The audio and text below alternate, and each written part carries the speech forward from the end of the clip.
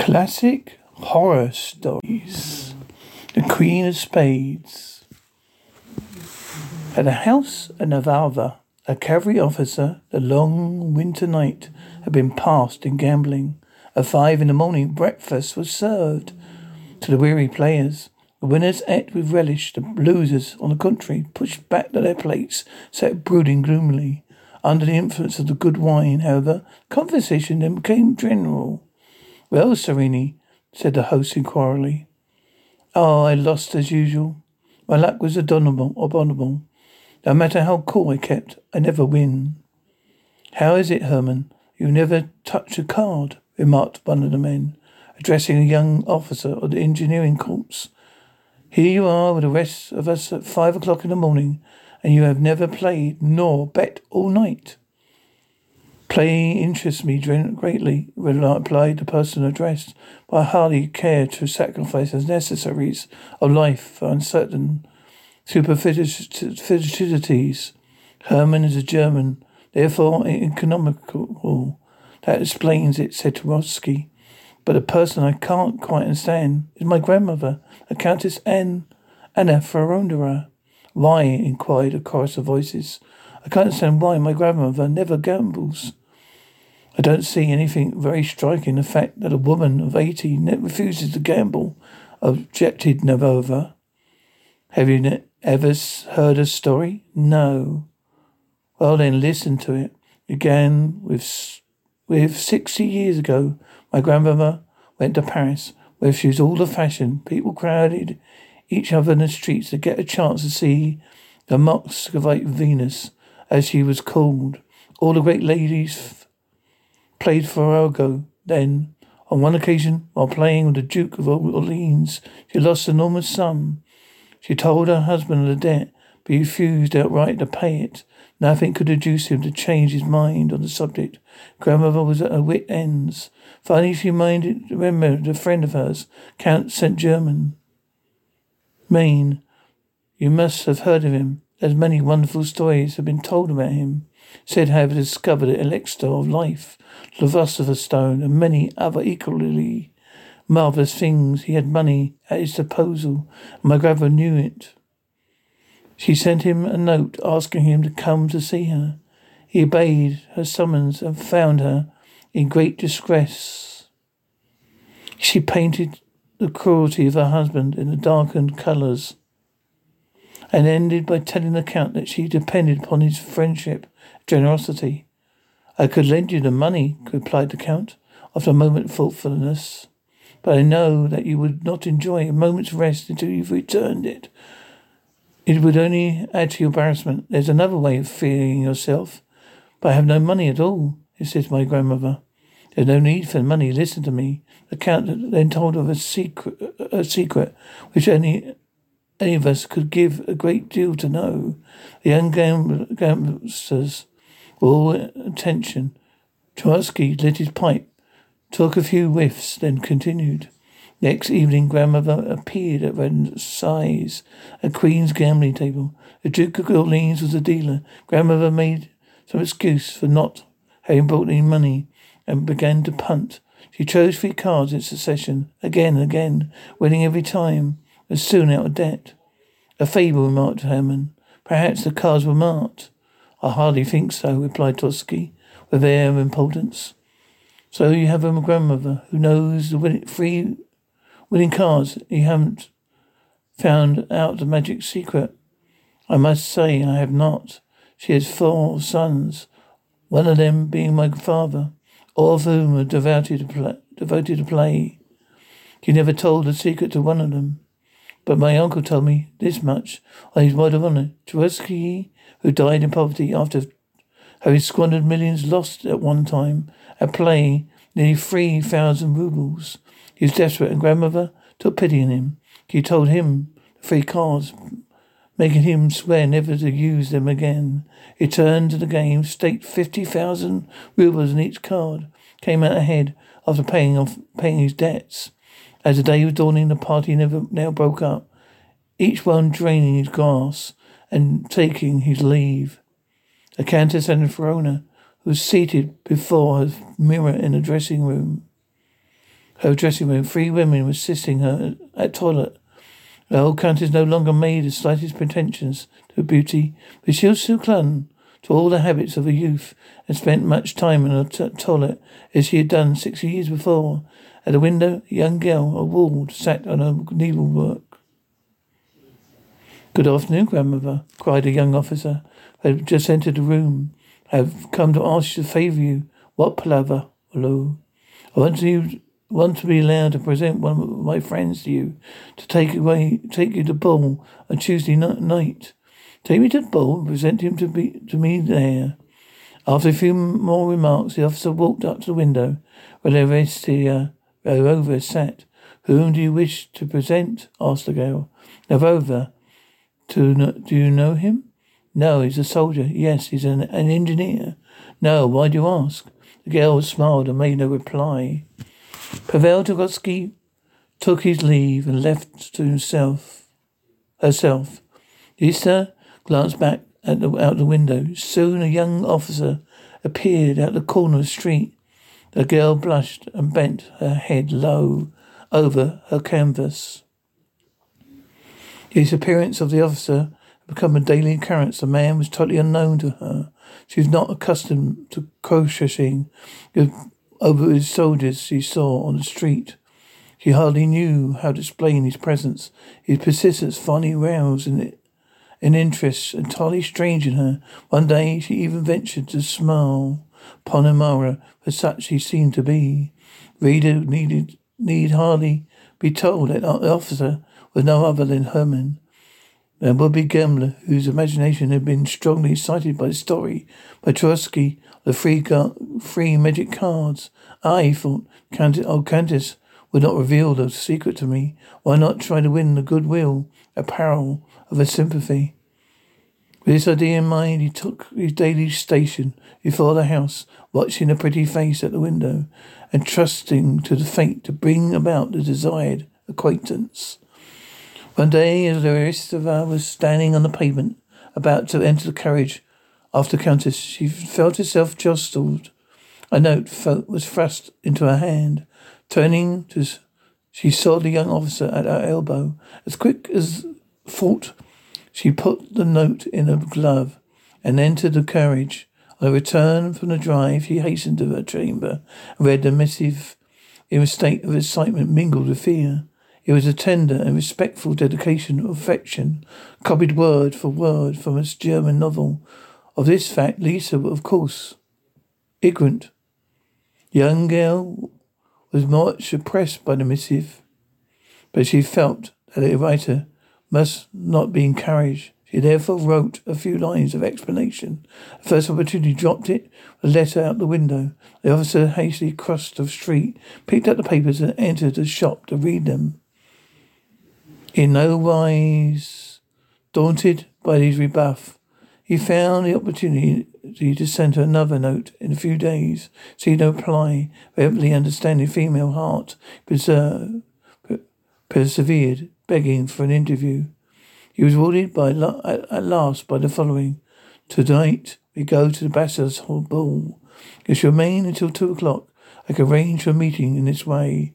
After our departure, the servants will probably go out or go to sleep. At 11:30, enter the vestibule boldly. If you see anyone, inquire for the Countess. If not, ascend the stairs, turn the left and go on until you come to the door which opens the bedchamber. Enter this room, and for the screen you will find another door leading to another corridor. This burrow staircase leads to my sitting room. I should expect to find you there on my return. Herman trembled like a leaf. The appointment hour drew nearer. He obeyed instructions fully. As he met no one, he reached the old lady's bedchamber without difficulty. Instead of going out of the small door behind the screen, however, he concealed himself to a closet to await the return of the old countess. The hours dragged slowly by. At last he heard the sound of wheels. Immediately lamps were lighted, and the servants began moving about. Finally, the old woman tottered into the room, completely exhausted.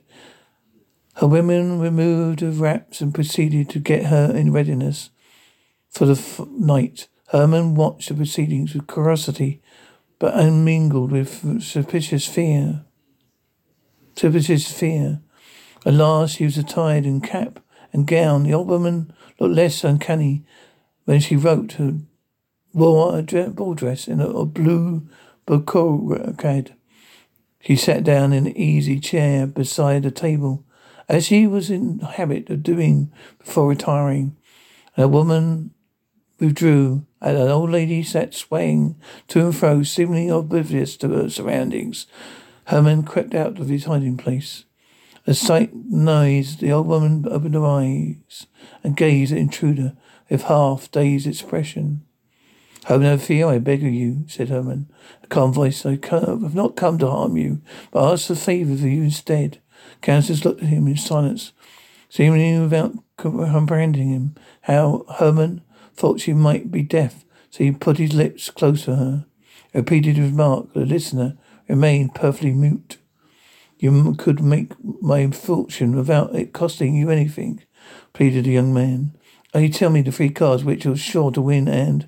Her pulse the old woman opened her lips as if to speak.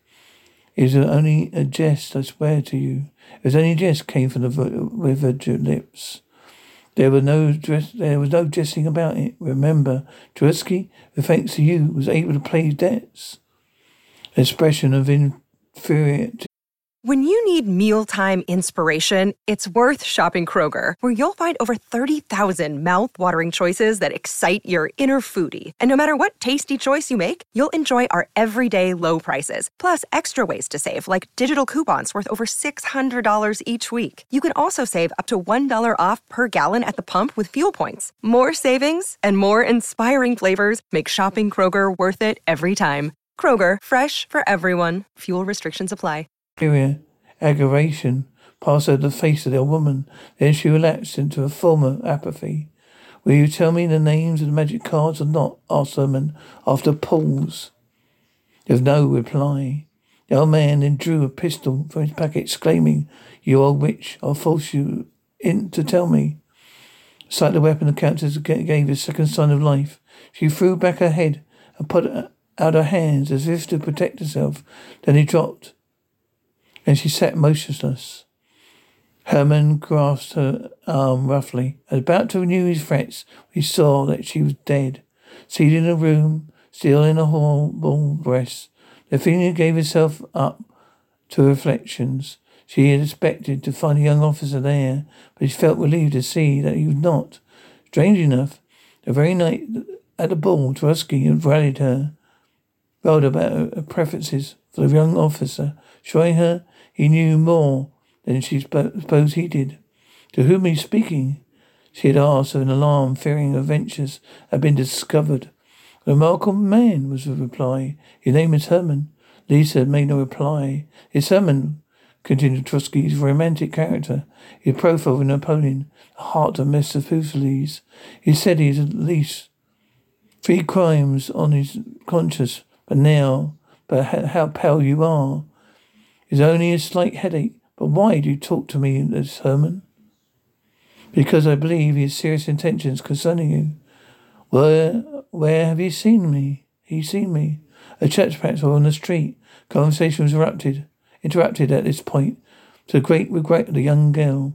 The words Krusky made a deep impression upon her. She realized how impertinently she had acted. She was thinking of this, and a great deal more, when the door of the apartment suddenly opened. Herman stood before her. She drew back a sight of him. Trembling violently. "Where have you been?" she asked, a frightened whisper.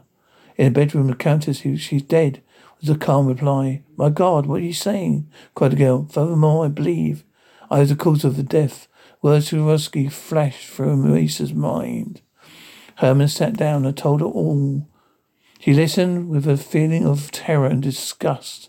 So those passionate letters, the arduous pursuit, were not the result of tenderness, love, his money that he desired. Poor girl felt she had in sense been an accomplice to the death of her benefactress. She began to weep bitterly. Herman regarded her in silence. "You are a monster," she exclaimed, Lisa, drying her eyes. I didn't intend to kill her. The pistol was not even loaded." How are you going to go out of the house? Inquired Lisa. It's nearly daylight. I intend to show you the way to the secret staircase while the Countess was asleep.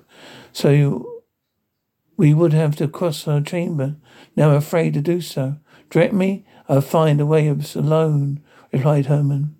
She gave him minute instructions, a key which to open the street door. Young man pressed a cold, inert hand. Then they went out. The death of the Countess had surprised no one. It had long been expected. The funeral was attended by everyone of note in the vicinity. Herman mingled with the throng without attracting a special attention. After all his friends had taken their last look at their face, the young man approached her. He prostrated himself on the cold floor and remained motionless for a long time. He rose at last with a face almost as pale as that the corpse itself, went up the steps to look into the casket. He looked down. It seemed to him a rigid face had turned his glance mockingly, closing one eye. He turned abruptly away, made a false step, and fell to the floor. He picked up.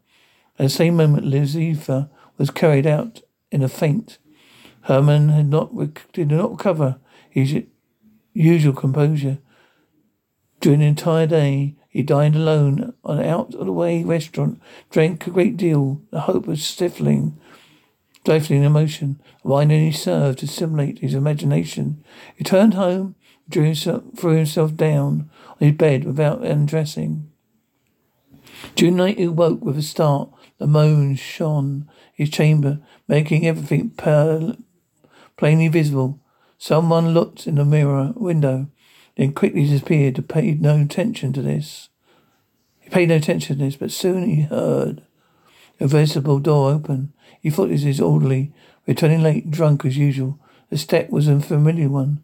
Then he heard the shuffling sound of loose slippers. The door of his room opened. The woman in white entered. She came close to the bed. A terrifying man recognized the Countess. I have come to you against my will, she said abruptly, but I was commanded to grant you a request. The tray 7 and ace in succession on the magic cards. 24 hours must elapse between the use of each card. And after 3 have been used, you must never play again. Phantom then turned and walked away. Herman heard the outside door close. Again, she saw the form pass the window.